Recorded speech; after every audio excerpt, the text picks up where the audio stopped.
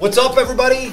Welcome to today's episode. This is episode number 11 of the Go Figure podcast. Leo Cannell here with my man, Tyler Talbot.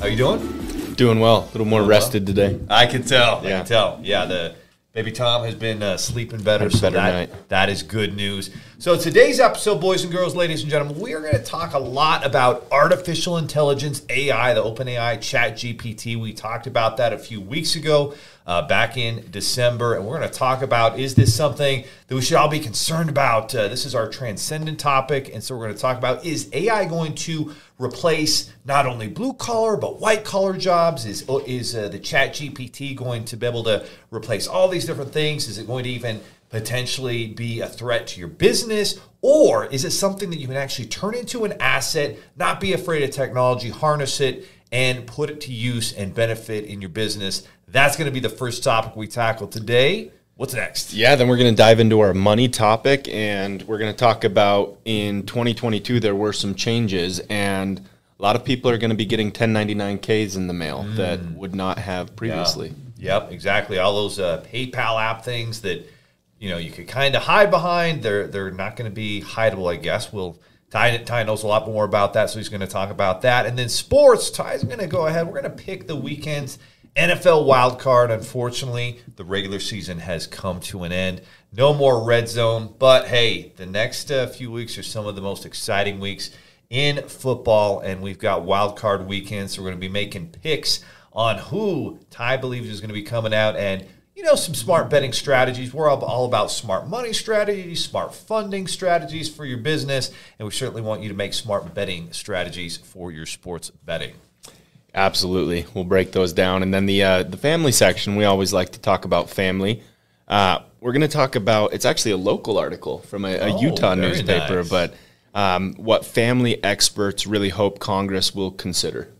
And they should. A lot of the times it's only about, very small groups of people, and for those of us, and is the majority, do have families, they certainly should be taking that into account. Our mastery topic is going to be learning how to connect with Gen Z, whether that's employees who are Generation Z, whether it is your customer, your client is a Gen Zer, and if you just pass this by and say, oh, these young kids, they don't know how it used to be, and blah, blah, blah, you're going to be passed by, and your business is going to struggle, and you're not going to connect and have a great team unless you understand this. So we're going to dive into that. Absolutely. And then we're going to talk about noncompetes, whether they're a good thing or whether they kill innovation. Absolutely. And there's kind of two non-competes. There's a non-compete with, you can't go work in another place because you might share secrets you learn from one place to another. And then there's the non-compete of actually, hey, thanks for teaching me how this business works. I'm going to go start my own now. Peace out. And so we'll talk about those two different types of non-compete. Welcome to the Go Figure podcast, created for parents and business owners who want to get their money right. My name's Leo Cannell. As a husband and father of 5, I've been fortunate to create 2 8-figure businesses in the fintech space. This podcast will share the values, principles, strategies, tools, and tactics that have helped us to build a fintech empire and provide an epic life for our family. Having been a parent and entrepreneur for 20 years, there's a lot I don't know. There's been a lot of failure. The good news is together, we'll find solutions to creating an epic life powered by a business that we love. Let's get right into it today. Let's talk about our transcendent topic, which is, will AI like Chat GPT replace white-collar jobs, blue-collar jobs, even potentially your business? Is this a threat that we should be afraid of? Is it an unstoppable technology that we need to deal with? And so we're going to talk a lot about that. And I've been researching, learning from a lot of different points of views, whether it's articles here and there from some of the media out there, or even entrepreneurs who have been unpacking this. And one of the guys who I really liked, the way that he unpacked this and looked at all the opportunities, he just had a unique perspective, was Alex Hormozi. And so a lot of what I'm going to break down and unpack is something I learned, watching one of his videos. But here's some of the interesting facts about this, Ty. So went from 0 to 1 million users in 5 days. 5 days. Okay, it took Facebook 2 years to get 1 million users. It took Instagram 2 years to get 1 million users. Angry Birds, which was a revolution when it came out, took 35 days to get to 1 million users. But you're telling me in 5 days, this thing got 1 million users. How incredible is that? That is shocking. And what's interesting is I wonder how much like the creation of Facebook and Instagram made it so that these other places like Angry Birds and like Chat GPT actually have the ability to get 1 million users in 5 days. Right, but that's great. I'm just shocked that Angry Birds was 35. I don't want to distract us, but holy crap. Did you play Angry Birds? Oh, I did. I did. I was playing it. My kids, Dad, give me your phone. Dad, give me your phone. My 3-year-old, they were all playing it and pulling it back and shooting those birds and knocking stuff down. But that was... Yeah, we never got it. What's the Candy Crush? I got that big Facebook game. Yeah, sorry about the distraction, but no, 5 days, 1 million users. That's incredible. Weren't they just essentially shutting people out, like telling you no because their servers couldn't handle it? They were. I think after 5 days, it would have probably gone to 5 million by day 6 or however many. But they literally you had to get put on a wait list. So you would put your email, and I don't even know if they emailed you back, but I think the demand was just so high. And even right now, and you and I have been tapping into it, asking it questions, learning as much as we can, utilizing this new technology. And even now, you'll go in to log in to OpenAI Chat GPT, and you may or may not be able to get in. It may say, sorry, we're building out our infrastructure. It's busy. There's millions of people on. Give us a minute. So you kind of have to refresh throughout the day to get on. But it is remarkable, just the questions you can ask. And I think what really sets it apart is the human perspective, right? When you ask Google, when you ask all these things, it kind of spits it out in a format that it's a technology, it's a computer, it doesn't have the human touch. But this does, it understands it. What have you kind of seen? What are some of the things that you've looked at and ask a question like, wow, I'm surprised that it gets that good an answer and from our perspective? Yeah, one of the things that I've found to be quite interesting with this is I've gone through different text messages that we have that go out automatically. Like if we're telling someone they don't qualify for funding, that can be an uncomfortable message to send. So I asked ChatGPT, hey, what's a good text message to send someone if they don't qualify for funding? What's interesting is I didn't like the first answer I got.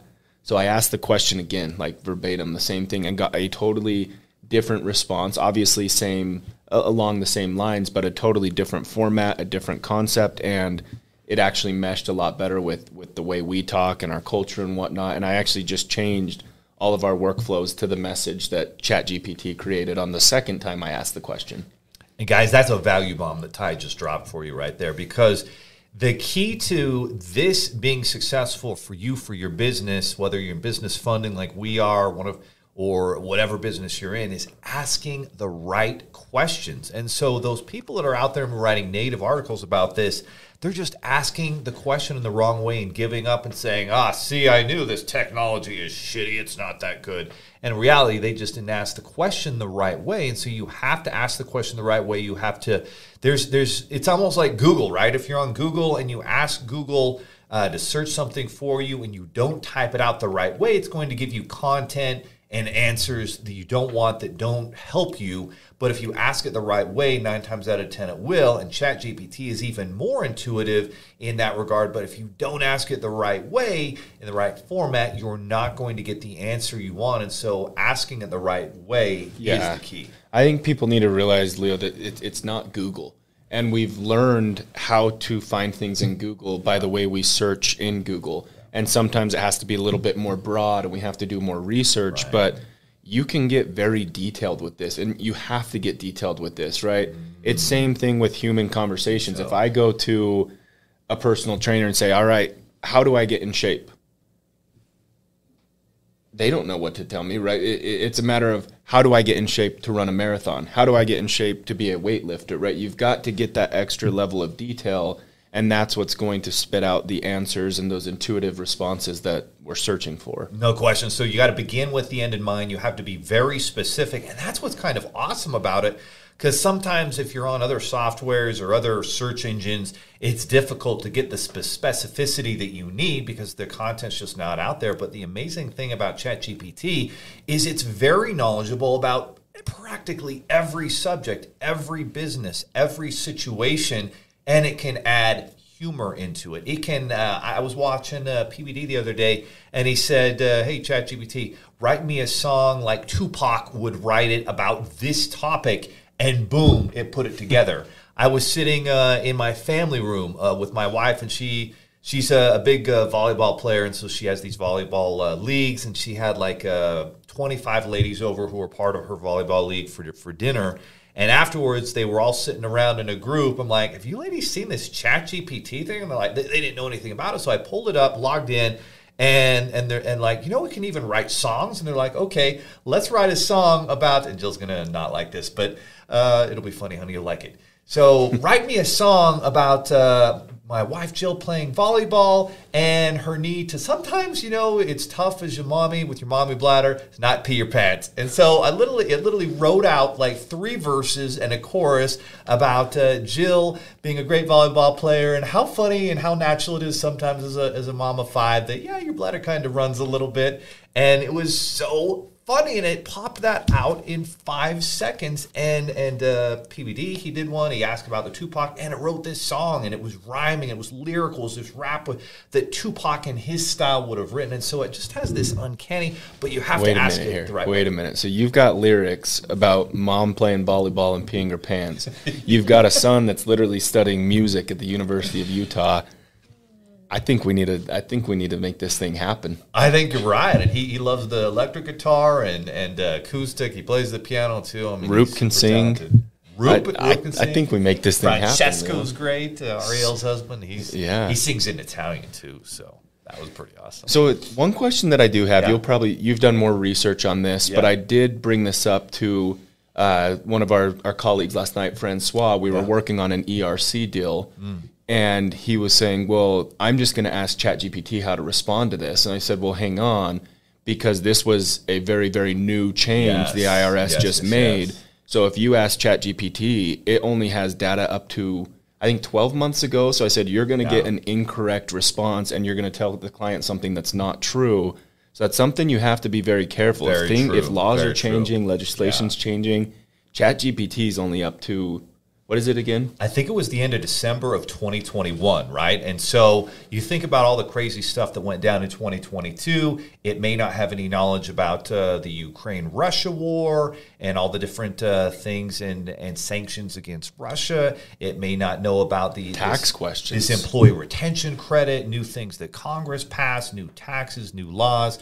And so that's super important to understand, hey, it might not have all the data for the last year. Now, the interesting thing is this is iteration number, this is 1.0, right? What's 2.0 going to be like 3.0? And I'm sure as time goes by and funding, right? I think they started out where Microsoft gave it $1 billion, and then some of the founders. So one of the big questions people have is who's behind this open AI Chat GPT? Well, here's some of the initial founders. Elon Musk. Surprise, surprise. Why do you think this guy's not super worried about what's going on with his Tesla stock? Because he believes he's going to turn Twitter into $1 trillion company, and I wouldn't bet against him. And he's got ownership here in OpenAI that owns ChatGPT. He's one of the founders behind that and put money into it himself. And they're already talking about giving them $10 billion, Microsoft is, based on a $29 billion valuation. And so this could easily become $1 trillion company, maybe multiple trillions in value, because it has so many uses. So let's start talking about some of the uses, right? You've got legal documents. Attorneys. My dad's an attorney. But you still have to ask the right questions. But if you're already an attorney, you can ask the right questions. It can write legal documents for you, different motions and court documents, corporate documents to form a business. It can create sales scripts, very specific sales scripts in the business finance industry. Ties asking it questions on how can we answer this client's question or put together a message that resonates, that connects with them. And as long as you ask it in the right way and you assess it, maybe you tweak a few things because it's still maybe not 100% what you want, but pretty darn close, man, It can really improve your sales scripts, your emails, your text messages. It can include humor with it. It can do it in different ways. You can repurpose content for social media. It's connected up with this software called DALL-E that does images. And so you can tell, well, hey, create an image like this or create an image with Tupac. And it will do these cartoon or visual images in different formats and different locations. It will include even create like people that don't even exist. And so that leads to other questions like, is it going to be able to do deep fakes? Yeah, probably. So you might be able to say, oh, there's a video with President Biden, and he just said this, and was able to tap into his voice and his the way it looks and create that. But wait, was that actually legitimate? And so some of those blue check marks are going to become real important to know if that's actually the real person, the real video. Real authenticity is going to become a big question with this type of software. Yeah, it's going to be really interesting to see like how much this becomes part of our daily lives. Like, yeah. I can remember before Google was like part of our everyday life. It was still new. We were still learning how to use it. Some people still used AOL and Bing and these other things, but it's like whether you realize it or not, you're using Google all day, every day. And I wonder how much this will play a role in our everyday lives here pretty soon. And now becomes like it's part of our language. Oh, just Google it, right? Yeah. So we're going to probably start saying, oh, just GPT it, right? And we're going to start GPT and everything or Chat GPT and everything and asking the right questions. Oh, you need to create this. Oh, don't worry. And, obviously students. So a lot of people right now are just thinking, oh, this is just something for college and high school students that's going to help them.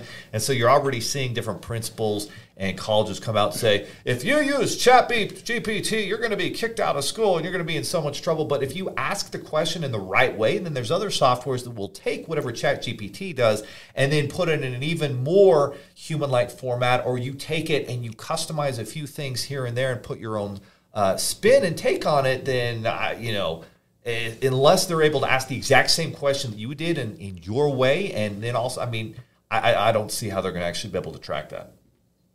Yeah, I have no idea. So it's interesting.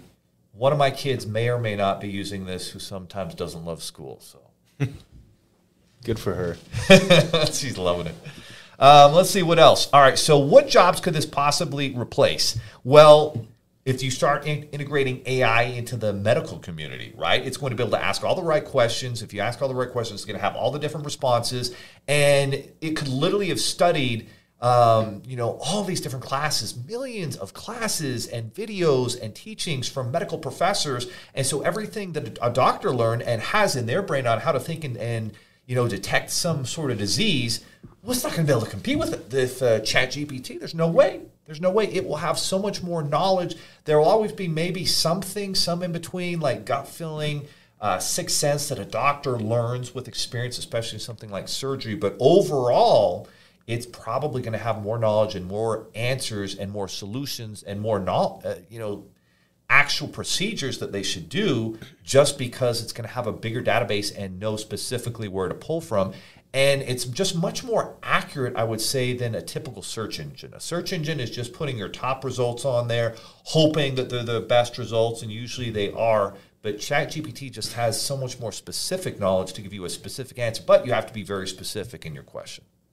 Yeah, absolutely. I feel like we're not that far away from at least like the basic checkups, the basic physicals, the prescriptions, the things like that. Yeah. I feel like we're not far from. And so I think for a long time, AI has been like, it's going to replace all the fast food workers, right? Because it's going to be able to do it quicker, faster, more effectively and efficient. It's not going to need to take a break. It's not going to be complaining.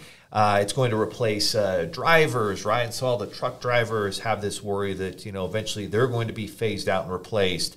Or people who are in, blue-collar labor jobs. But the fact is that OpenAI is going to have the ability to potentially replace everybody from attorneys to medical professionals, doctors, accountants, business professionals. Imagine customer service.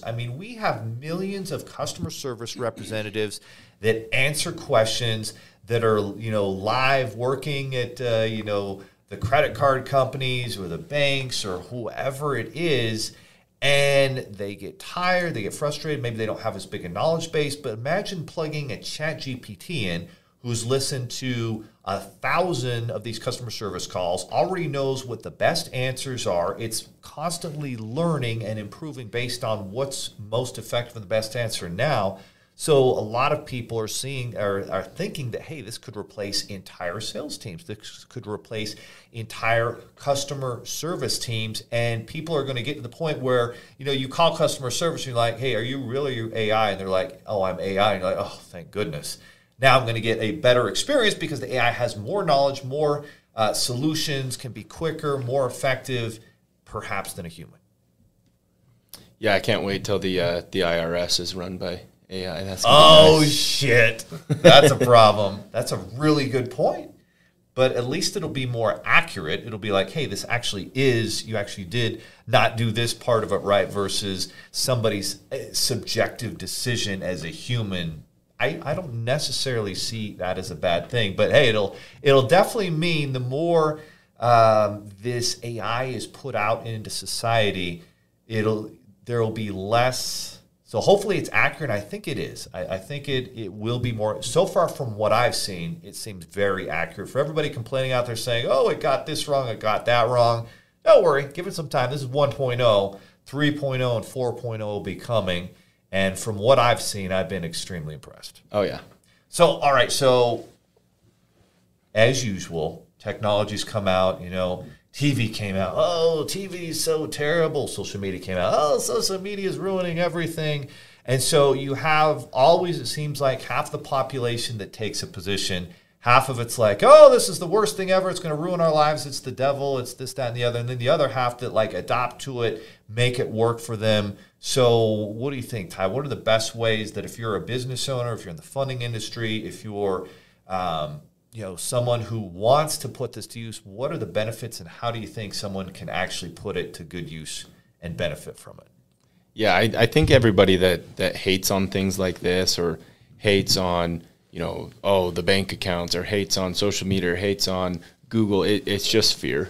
They're scared of having to adapt. And so I think the way we use this as business owners, like we've talked about, is control what you can control and find a way to create your competitive advantage.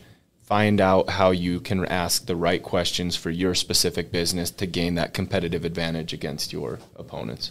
Absolutely. I mean, imagine being able to create a sales funnel in a specific way that it automatically creates the video, the content, the images, the voiceover, and the web coding. That's also interesting.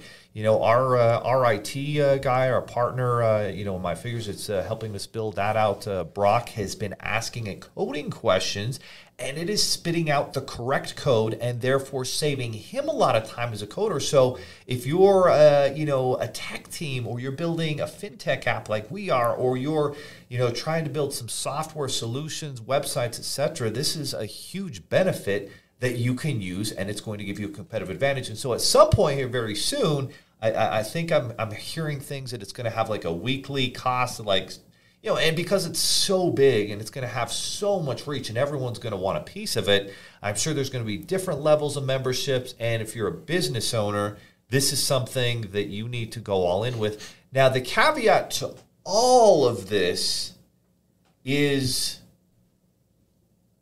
you think about the movie Terminator, right? You think about the movie Terminator and artificial intelligence and, the Matrix, and technology takes over, eliminates humans. It's the bots versus humans. And at some point, there is some practicality and some concern with that. And so we hope and pray that leaders, that governments take the steps, and not even leaders and governments, but the people behind this. And Elon Musk has been talking about, hey, we need to be concerned about AI for a long time. I guess this is why, because he could see that this was coming down the pipe.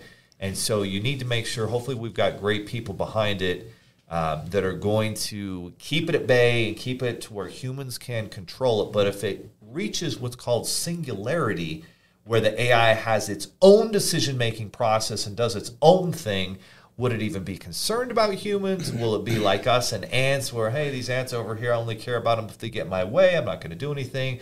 Or does it eventually, that's a question that we need to keep in the back of our mind. But at this point, for right now, where it's not at that point, and I'm with you. We need to put it to work and help it to benefit society and everybody. And as different things are replaced, this means more opportunities come up. And so the value you have to add if you're an employee is you need to learn how to use this, because when you can use the technology, that's going to be the next job as it replaces other jobs. So this will create new opportunities, new jobs, and it's going to be how can you use the technology to benefit your business as a business owner or to do your job better as an employee. All right, guys, so that's it. It's unstoppable. It's fascinating, but don't put your head, and we were kind of talking about this. We were sitting down with one of our employees today, and one of our goals we have as a team this year is to get your money right. Like, we want everybody to be able to get all their bad debt paid off, any credit card debts or education loans, things like that are not making you money, holding you back. Let's get those knocked out and hopefully only have a mortgage, car loans, that type of thing. And let's save money, not to just save it, but to be able to invest it in a cash flow property business. Something that makes you money is building your wealth. But most people don't watch their finances. They stick their head in the sand like an ostrich. And I think that's what a lot of people do with technology, too. They stick their head in the sand and, I hope this passes. Well, it's not going to pass. It's not going anywhere. Yeah, absolutely. I mean, we have so many resources and tools that we can be alert and be aware and actually face this every single day so that we don't have to sit in fear and wonder where our money is. In fact, you heard me on the phone with Chase Fraud Department today. Oh, yeah. Turns out for over a month now, I've been having these little $15, $10 transactions that I never, ever would have caught. Yeah. Like, I've just been paying my bill every month thinking it was some subscription I had.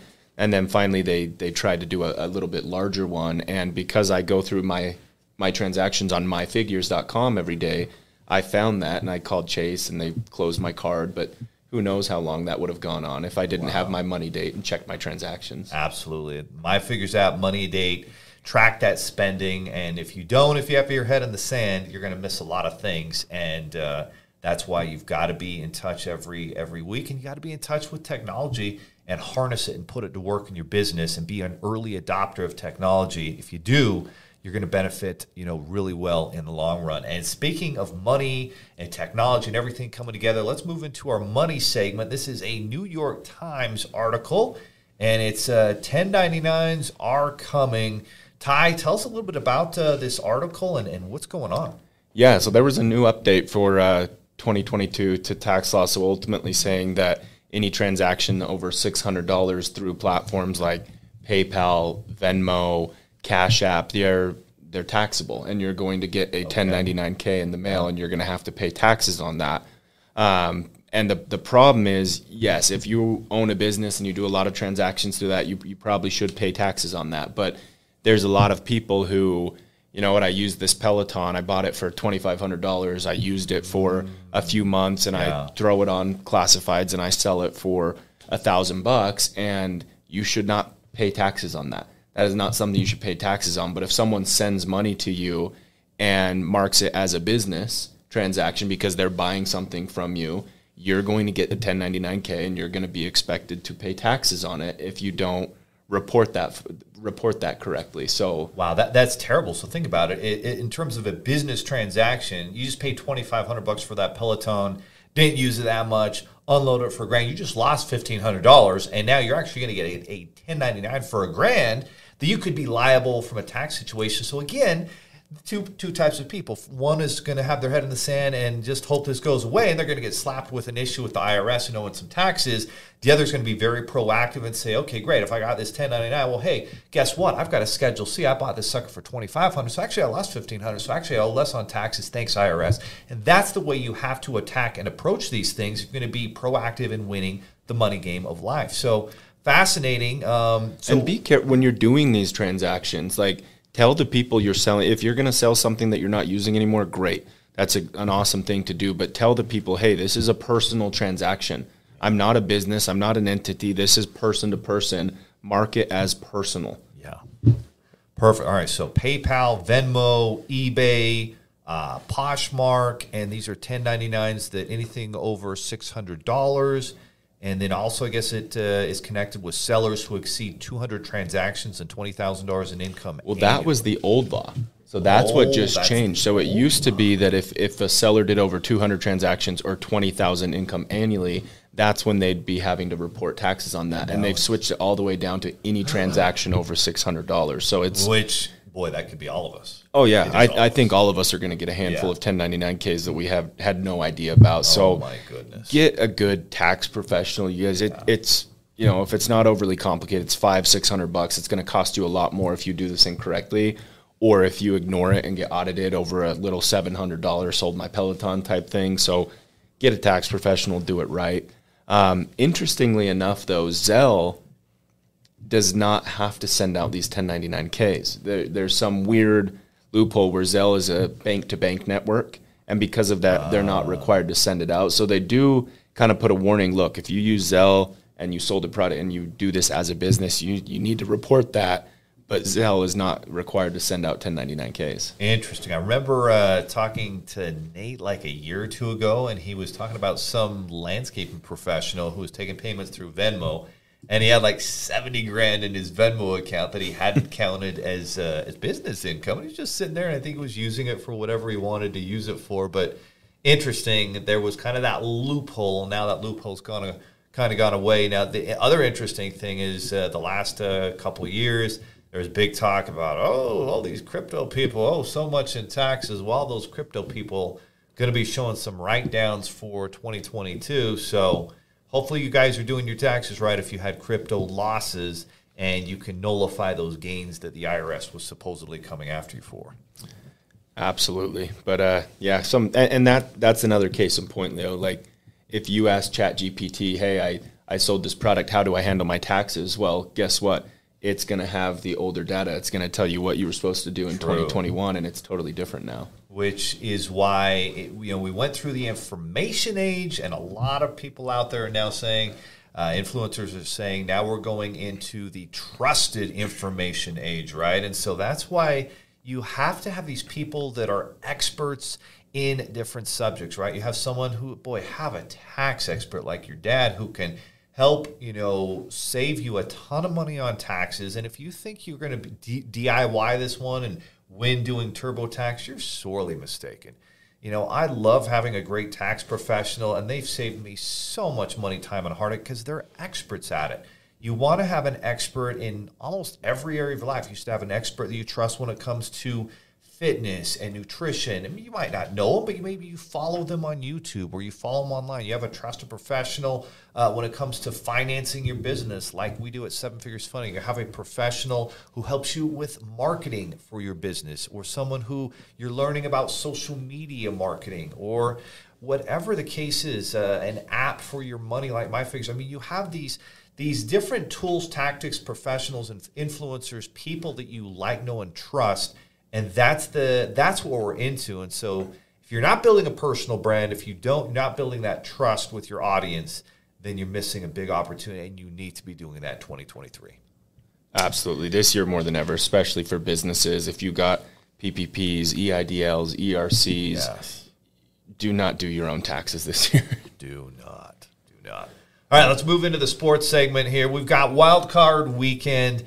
It is upon us. It was an exciting season, a memorable season for a lot of different reasons.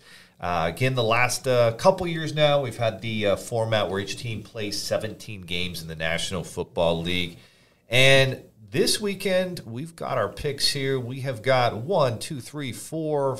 6 games to pick, 3 in the NFC, 3 in the AFC. Let's get started, Ty. Seahawks, 49ers. The Seahawks were able to slip into the playoffs at the last second. Green Bay lost to Detroit. Boy, Detroit sure looked good. Boy, a lot of people happy they didn't get in because they were on fire. Same thing with Green Bay. They were playing pretty well. But, boy, you got to take your hat off to Detroit. But Seahawks and 49ers, how do you see this one going down?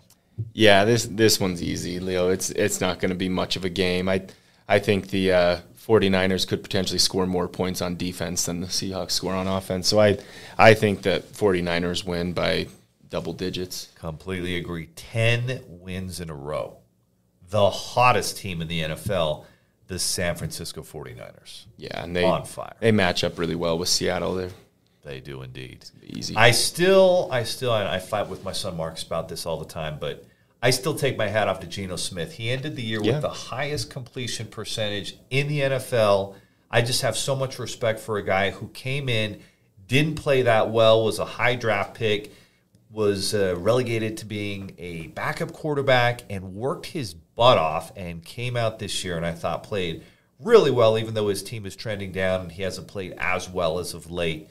I was super impressed with him, but yeah, I don't see it. It's going to be interesting to see what Geno does. This is going to be his first real offseason as the actual starter, getting all the reps, working with the guys. Because, I mean, a lot of people consider their draft class to be one of the best in the last decade. Like, they killed it with their drafts. I think they have 5 that are actually starting and started and played very, very well. So, I mean, they're younger than people realize. It's going to be interesting to see how Geno does with an offseason. Yeah, no question. All right, then we got Chargers and Jaguars. The 2 upstarts, 2 young quarterbacks, Justin Herbert and a man, T-Law, Trevor Lawrence, as my boys call him. He has played really well, though didn't play as well last week. Who do you like in this one? Yeah, 2 of the very young, exciting teams in the league.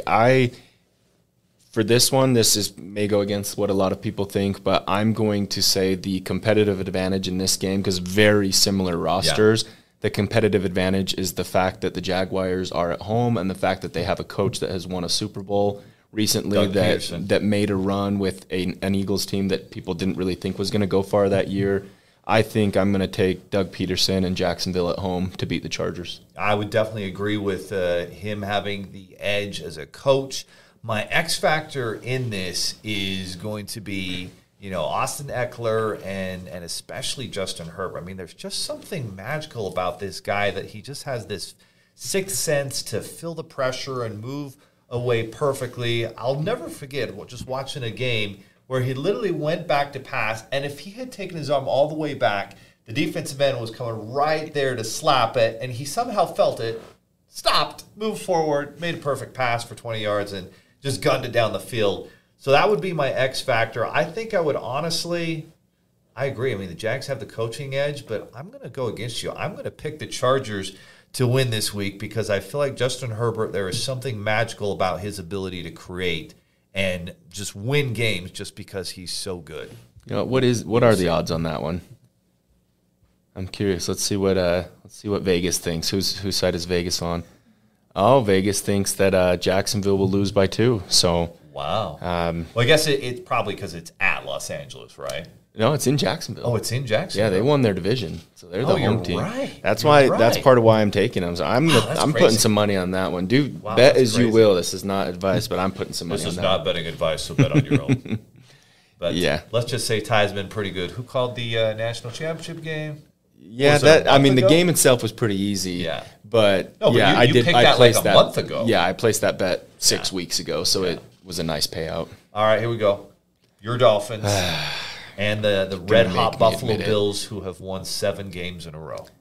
Sadly, Miami is getting a lot of key players back. Our O-line's getting healthy. Our secondary is getting a few guys back, but those of you that don't watch football super closely, we are starting our third-string rookie quarterback. Oh, my goodness. Is he Brock Purdy?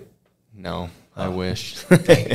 And, I mean, maybe if we had Shanahan, but no, we don't. So it's sadly, I think the spread has Buffalo by 13, which is just ridiculous for a playoff game. They're giving Miami no chance. I wouldn't be surprised at all if Miami covers that. I don't see us taking our third stringer up to Buffalo and winning. No, that's tough. Even if you'd had Teddy Bridgewater going out there, I think you've got a real shot. Of course, I mean, the last time they played in Buffalo, we talked about this a few weeks ago. Tua had a great game. I mean, it was tied with very little time. Buffalo kicked a field goal to win at the very last second. I mean, it was super. And the time they played earlier this year, Miami won that game. Yeah. And looked very dominant in that win. No, I genuinely think if Tua was playing the way we match up with them, the way we can run on defense, I genuinely would pick Miami. But without Tua, I mean, this rookie quarterback, he's good. He had a great preseason, but going from college to having to learn how to throw someone like Tyreek Hill open and Jalen Waddle open. He's just, you see Tyreek, and his reaction time is so slow.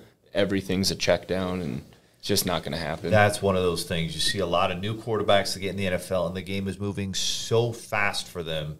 It's not until sometimes that second and third year where the game slows down and you know where people are going to be, and you can read a defense and find the single coverage and the mismatches and throw your guy open. Because in college, people are wide open. You get to the pros, and those windows are very, very small. And so you have to be able to anticipate and find those openings in the defense. And if you don't, you're going to throw a bunch of picks. So, yeah, definitely, I'm definitely picking the Bills. The thing about the Bills that is interesting, you had that DeMar Hamlin thing, and thank goodness he looks like he's going to make a full recovery, and that's awesome. But the whole nation was praying for this guy, and power of prayer, awesome to see that happen in our country. But there's something, when something like that happens, I can see that being this catalyst that could take a team all the way to the Super Bowl just because of that one event. Yeah, it depends how they take that. It can either do that, or it can become a distraction where they're so obsessed with do it for DeMar, and it causes this distraction where they forget to focus on the task at hand. Buffalo's obviously a very strong team. That game getting canceled kind of screwed them. It did. They would have been the 1 seed if they'd have won that game. And yeah, I guess if they would have beat Cincinnati, which it's a very interesting matchup. I hope we get to see. But yeah, I think we're going to next week, bro. Yeah, I think we will. So I personally still think the Bills are, at this point in the season, the number 3 team in the AFC for my take. But because Cincinnati's just so good. It's playoff Joe and playoff Pat. I think are better than Josh Allen. Yeah. The interesting thing was, did you see the first play of the Bills game last Sunday though? The kickoff return? Kickoff return for a touchdown. I mean, I had goosebumps just watching that. I'm like, there was something special. It was almost like someone was describing it as like Angels in the Outfield movie, where the Angels are just, I mean, because you don't see kickoff returns for touchdowns hardly at all these days. Like, it's not easy. These kickers are kicking it out of the end zone, and these guys are so good on special teams now. So not only did they return that first kick, but they returned a second one in the second half. So I don't know. If I were a bet man, I might put some money on Buffalo that they might get into the Super Bowl, maybe even win it, just because I think there's something magical there. But time will tell. We'll see what happens there. Then we got our next game. We got Giants and Vikings. Yeah, I'll be quick with this one. Giants are in a bad conference. The NFC got a few really poor teams in. There's no, I think the Vikings win this one pretty easily. Yeah, I agree. I think Vikings, it's going to be played in Minnesota. Minnesota, sometimes their defense is definitely questionable. Yeah. But that offense is so talented. And, I definitely see, and Giants have not been. Giants are missing a lot of pieces on offense to do anything. They're injured. Okay, so we see the Vikings coming out there, and then we got Ravens and Bengals. Yeah, like, sadly, Ravens are also going into this with a third-string quarterback. Lamar's out, Huntley's out, so there's no chance. They've got a strong defense. They may keep it somewhat low scoring, but there's no way they're beating the Bengals. No, Joe Burrow's just so good, and that Bengals team's been running the ball well. They've been doing everything well. They're well coached. And then our last final game, the game that you and I started the year off with, we were there at AT&T Stadium to watch TB12, Tom Brady and the Bucs take on the Cowboys. The Bucs dominated them at that game. You and I were at that game with Nate and with our wives. Great. It was awesome to watch Tom Brady. What an amazing stadium, AT&T Stadium, as Jerry Jones has built. But both teams are extremely different than where they were in Week 1. This is in Tampa Bay. Don't bet against Tom Brady. Yeah. What do you see happening? I mean, Pollard's a little shaken up right now. The mental aspect of sports is so important, and I think Tom Brady owns that right now. I think I hate to say this one because the Bucs just haven't been good. They have not. But I don't see them losing for some reason. I really think they're going to win this game. And I've been saying the Cowboys are one of the best teams in the NFL all year. The fact that they just happened to play Tom in the first round and have to go to Tampa Bay, this just screams disaster for me. Yeah, And what are the odds on that one? Cowboys by 2.5. Oh, so really close. But giving the Cowboys the edge, and I think you have to say at this point they're a better team. Clearly their record's better. Tampa has not looked good.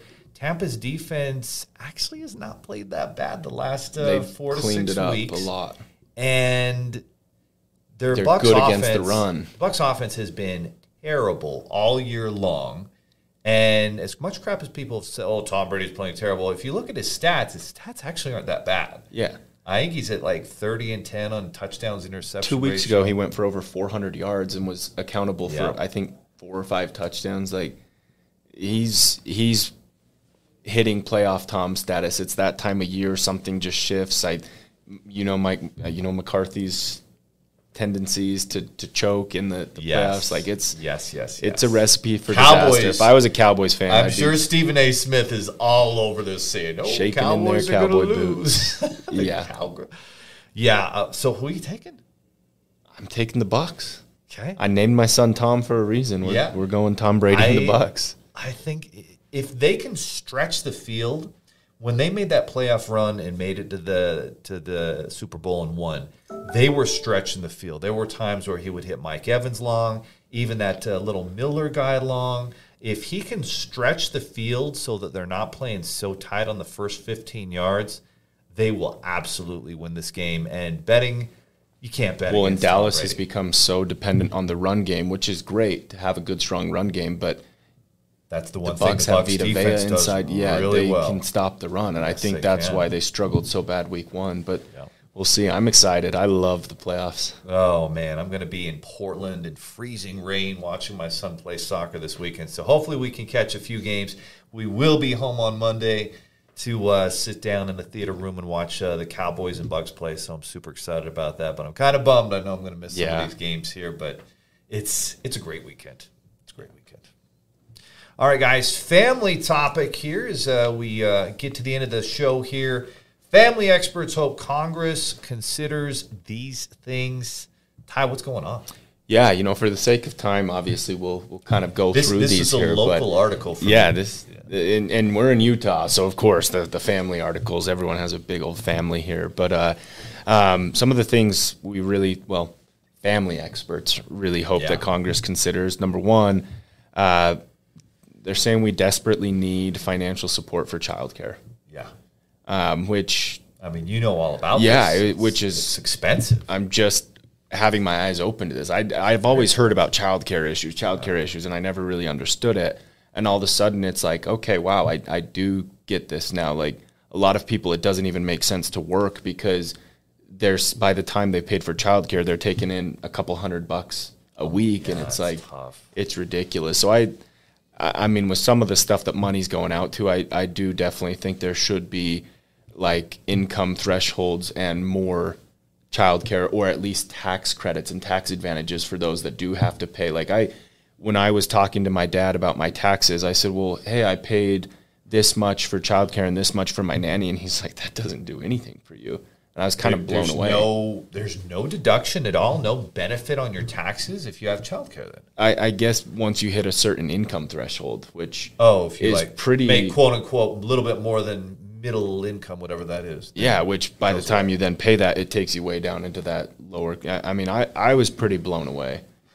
So I definitely think there does need to be something better with the childcare system that motivates people to get jobs and get out there and put money back into the economy. And this is where a lot of the people and pundits who criticize our government spending look at something like this and say, what the hell are we doing, right?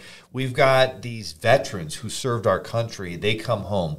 They're not taken care of. They aren't given the opportunities they need. They aren't given the health care they need. We don't take care of them, yet we can send $100 billion to Ukraine. We have parents who are struggling and they need to work 2 jobs to be able to pay the bills, and they've got to put their kids in childcare so that they can go work, and there's no benefit for them to do that because they quote unquote are above whatever the poverty line limit is. And so we can spend all these billions of dollars, even trillions of dollars on all these different programs and things, especially outside of our country, but we can't take care of our parents, our single moms, and our veterans who have real needs and real childcare costs and real healthcare needs, who served our country, who lost limbs.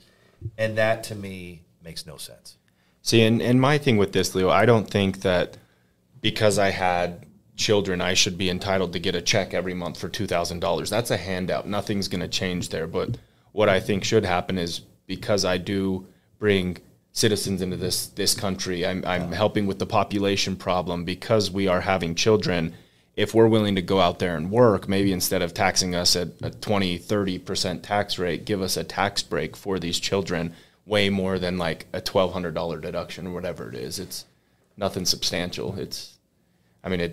Whatever it was, I didn't really notice much of a difference on my taxes by having a kid last year. So population is a real problem. For decades, and I talked about this a little bit 2 days ago in our previous episode, how for decades, the planet's overpopulated, we're ruining the planet because we have too much population, yada, yada, yada. And yet, many countries are in huge trouble. China's population is projected to go from 1.4 billion to like 800 million in the next 60, 70, 80 years, and that's going to be a huge problem. Because all of those older people are supposed to be taken care of by younger people, and they're not going to be able to do it. Europe is in that exact same position. Russia is in massive trouble. They're going to go from 130 million population to 70 million and going to be screwed. And our country is no different, right? We are now below the threshold of having enough kids in our country to actually maintain and grow our population. The only reason we're going to not be screwed too bad is because we have the best country in the world, contrary to what many, pundits and people who like to criticize America will tell you. And because we have the best country in the world, the best model, and capitalism works, people are continuing to immigrate to our country, which saves us. But if we really want to make sure we're in a good position, we really need great people to reproduce and have kids. And if there isn't enough tangible benefit, and this is where the government can come in and create programs to incentivize people to have kids, which benefits the country, which means more tax revenue for the country, which means better everything and more stability in the country, while all these other countries are losing population, and that's the trends. I don't see that changing anytime soon. There needs to be programs. To give you guys an idea, in the country of Hungary, which saw Europe's in trouble. France, Britain, Spain, Germany, all these countries are not procreating enough. The only way they're going to make ends meet is if they get more immigration, which may not be the best people immigrating to the country, unfortunately, so it may not actually lead to more productivity. But the country of Hungary started giving away $20,000 to $30,000 to people who would have 3 kids, because 3 is the magic number. If you have 3 kids, you are helping the population to grow and be able to just maintain itself.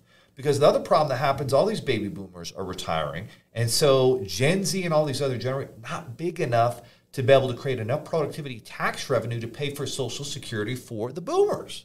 And so this is a reality, and the government needs to get on this and take their head out of the sand like the ostriches and start putting together programs that incentivize people to have children, because if you don't, we're not going to have a population to support future generations. We're not going to have the tax revenue to take care of all these programs that we have, and people will not be incentivized because, let's be honest, it is tough having kids. It's the most rewarding thing you'll ever do, but having them and managing and taking care of them and finances, there's got to be programs to help. Yeah, and what's scary, and the reason why I say I would prefer something like a tax credit type strategy, is when you start to do these handouts, which there are a lot of handouts out there, and I think there are a lot of people that need them, but there's also a lot of really, really lazy people that don't want to work, that don't want to contribute to society, that say, you know what, I'm hungry, I need more food, I'm going to have another kid so I can get more groceries. Like, there's people having kids to finance their lives that never work, and that's the other side of it, and that's where there's a problem. Yes, a lot of people do need financial support for their children, but let's contribute and help those that are actually contributing to society and working and paying taxes by a much larger tax credit if they're going to have children. And that's the problem with most government programs. Like, there has to be accountability. That's one of our themes this year in our company, is we are making our team and ourselves much more accountable in 2023. And boy, if there's ever been an organization that needs to make people more accountable, it's the government. Yeah. You can't just have free handouts. There needs to be requirements and things that you do. And if you're trying to get a child care credit, well, my goodness, I hope you're working 30, 40 hours a week. So you're working hard in your job to justify that child credit, that child care credit, and you're not just trying to live off of Social Security and Medicare and all those different programs without actually working on the job and the income situation. Boy, what if you have kids and you're starting a business? What kind of programs do we have? I'm not aware of any, right? Yeah. There should be special programs if you have kids and you want to start a business in this country. We still don't have enough to support business owners, small business owners, and especially those who start a business, who have children. There's so many great principles and values that your kids can learn from watching you work hard and grow a business. And so, yeah, I'd love to see more programs, but like you said, it can't just be a free handout. There's got to be requirements that you are showing you're doing your part to bring value to justify that. And these thoughts that we just expressed here kind of go into play with all of these. So some of the other things, I mean, create your own opinions on these, right? But some of the things that they hope Congress will consider, obviously financial support for childcare, giving parents better tools to protect their kids online, which I think is great because it's getting scary out there. They want to talk about medical paid leave and how valuable that is for families. They want to prioritize upward mobility, like bring more opportunities to low-income kids so that they can see how they can actually climb out of that. More protection against unstable, unpredictable work schedules so that parents can spend more time with their families and whatnot. Free school lunch and, again, child tax credits. So those are some of the things that if you are very, very pro-family, a lot of family experts are really trying to bring to Congress. Well, amen. Yeah, I sure hope in 2023 Congress, our local states and senators and so forth work towards those things. All right, guys. Well, time is ticking down here, and we've got two topics to choose from, Ty. We've got learn to connect with Gen Zers or non-competes. Do they depress wages and kill innovation? Which of these two topics do you want to tackle? Let's save the Gen Zers for next week, and let's bring Ben in for that one. Good call. We will bring that one in for our Tuesday episode. It's going to be a good one. All right, so our freedom topic is non-competes depress wages and kill innovation. This is also a New York Times study. And the New York Times article says that non-competes can be like handcuffs. 1 in 5 Americans are bound by a non-compete. And the article is essentially saying that because of these non-competes, it is keeping wages down, salaries down. People are stuck in a non-compete, so they are unable to get promoted and get a job raise. And this is kind of interesting, this article, because everything I read in 2022, and tell me if you saw something different, was that it's the great resignation and people are jumping from job to job because they can get a few extra dollars here and there at this other employer who's willing to pay them more. And that seemed like that was a huge trend in 2021 and 2022. And now it feels like maybe that's going to change because there's layoffs and job losses are seemingly picking up. And as that happens, then maybe that's not quite the case. But what's your take with this article? I kind of feel like, in my personal opinion, non-competes. Now, there's outliers. Like if you're blatantly stealing proprietary data, things like that, yes, you're going to get in big trouble. But overall, I think non-competes have kind of become nothing more than scare tactics.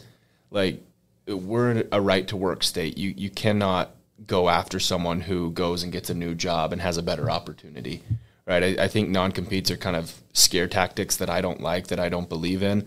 Obviously, if someone's stealing your data, stealing your softwares and taking it to other companies, yes, they should be held accountable and get in big trouble for that. But I do think that overall non-competes do scare a lot of people and do halt a lot of innovation and do make people think that, oh man, I have this awesome concept, awesome idea, but I'm not going to move forward with it because I don't want to get sued. I think a lot of that does occur, sadly. Yeah, no question about it. For me, there's two types of non-competes. There's the non-compete where well, you're working at our fintech or our funding company. Therefore, you're going to sign a non-compete that for a year, if you leave us, you can't go work with one of our competitors because you're going to steal our secrets and tactics and yada, yada, yada, yada. And that to me is kind of like the old adage of you've got some, and we see this every day. Oh, I'm starting this new business, this new tech, and it's this unbelievable idea. You need to sign my non-disclosure NDA agreement. And they're all super excited. And when you get up to as higher levels, like we're going to be meeting with venture capital companies this year to raise millions of dollars for our fintech app. And, at that level, they don't give a shit about your NDA because everybody has these ideas, but ideas are worthless. Execution is everything. And so it's the same idea, I think, with your employees. Like for us and our previous company, our other partners were all about, everyone needs to sign a non-compete so you can't go work somewhere else and steal our secrets. And here at our company, we don't have that. We don't have a non-compete in that regards, because if we aren't doing our job and providing the best opportunity and the best culture and the best environment for you to thrive, then I don't deserve to keep you as an employee, right? It's like we talk about every single week. Competition is healthy. Yes. Competition is good. It's something that needs to occur. And if I have an employee that thinks they can leave and go do this and do better, do it. Good luck. Completely agree. Now, I will say there are differences, like if you have the right person and you've literally shown them the entire business model and they want to go out and compete against you, then I can kind of understand a non-compete there. But even then, it's almost the same thing. Like, good luck, man. Yeah. Good luck. Go for it. Good luck to you. It's not going to be that easy. We have busted our balls to have 1,000 5-star reviews on Google and serve business owners and entrepreneurs at the highest level. You think you can do better? Good luck to you. If you think it's going to be better and the grass is greener down the street, good luck to you. I'm at that point, so I don't even worry anymore about you better sign a real complicated employee contract. It's like, hey, we're going to do our job. We're going to do what we say that's up on the wall. And if you do what you say and you're here to win and serve people at the highest level, you're going to do well. And if you think you can do better, good luck to you. The only one I can kind of see is like with a specific product. Like you have the Google engineer that was designing that self-driving semi and was getting very, very, very close on Google's dime. Tons and tons, millions and millions and millions of dollars spent on the products, the investment, the knowledge, the salaries. And then he gets upset with Google, jumps ship, goes to Uber, and takes all of everything he just created on Google's dime to Uber. Yeah. That's the type of situation that, yes, they should be held accountable. But what sucks is that halted serious innovation.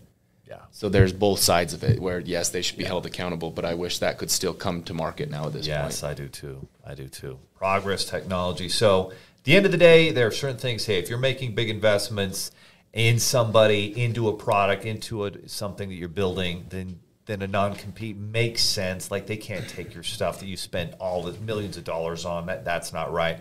But also for 99% of employees, like, you should just be creating the environment. And then there are those people that think that they can, that the grass is greener somewhere else. And a lot of those people are finding out that, the grass wasn't greener. I can think of some of our former employees that did exactly that. And, the grass wasn't greener. And once you've left, you can't come back. And those are not employees you want anyway, so it's okay. Not. They gave up on you months ago. Kick them out. Wish them the best and bring in some people who match your values and principles. But yeah, never burn any bridge, but never be afraid to say, hey, great, good luck. Go over there. You gave up on us months ago, and good luck to you. But that's the show, guys. So make sure you guys are taking action, building your business. If you enjoyed the show, make sure you give us a thumbs up. Type in the comment box. We will respond to those comments. We look for those to answer questions or bring those up in the middle of the podcast. We are getting this show on all of the podcast platforms. So in the next week or two, you'll be able to look up Go Figure in Apple or Spotify or Google, anywhere where podcasts are, displayed. So the Go Figure show will be there. We'll also be shooting out more of these short videos. And so if you found value in the show, if it's something that's helping you as a business owner to get your money right in 2023, share the show. We're not running a bunch of ads and stuff here. We're just trying to deliver value and help you succeed. So share the show. Thank you for joining us on the Go Figure podcast. If you learned something that will help your business or family, take 30 seconds and give us a 5-star. If we added value to your day, then share the show with someone who wants to get their money right, and be sure to subscribe to the 7 Figures Funding YouTube channel. If you're a business owner and a parent committed to getting your money right for your family, then check out the myfigures.com money app with a free 30-day trial to manage your money, track your net worth, and build a profit-first business through our fintech platform. God bless, and we'll see you next time on the Go Figure podcast.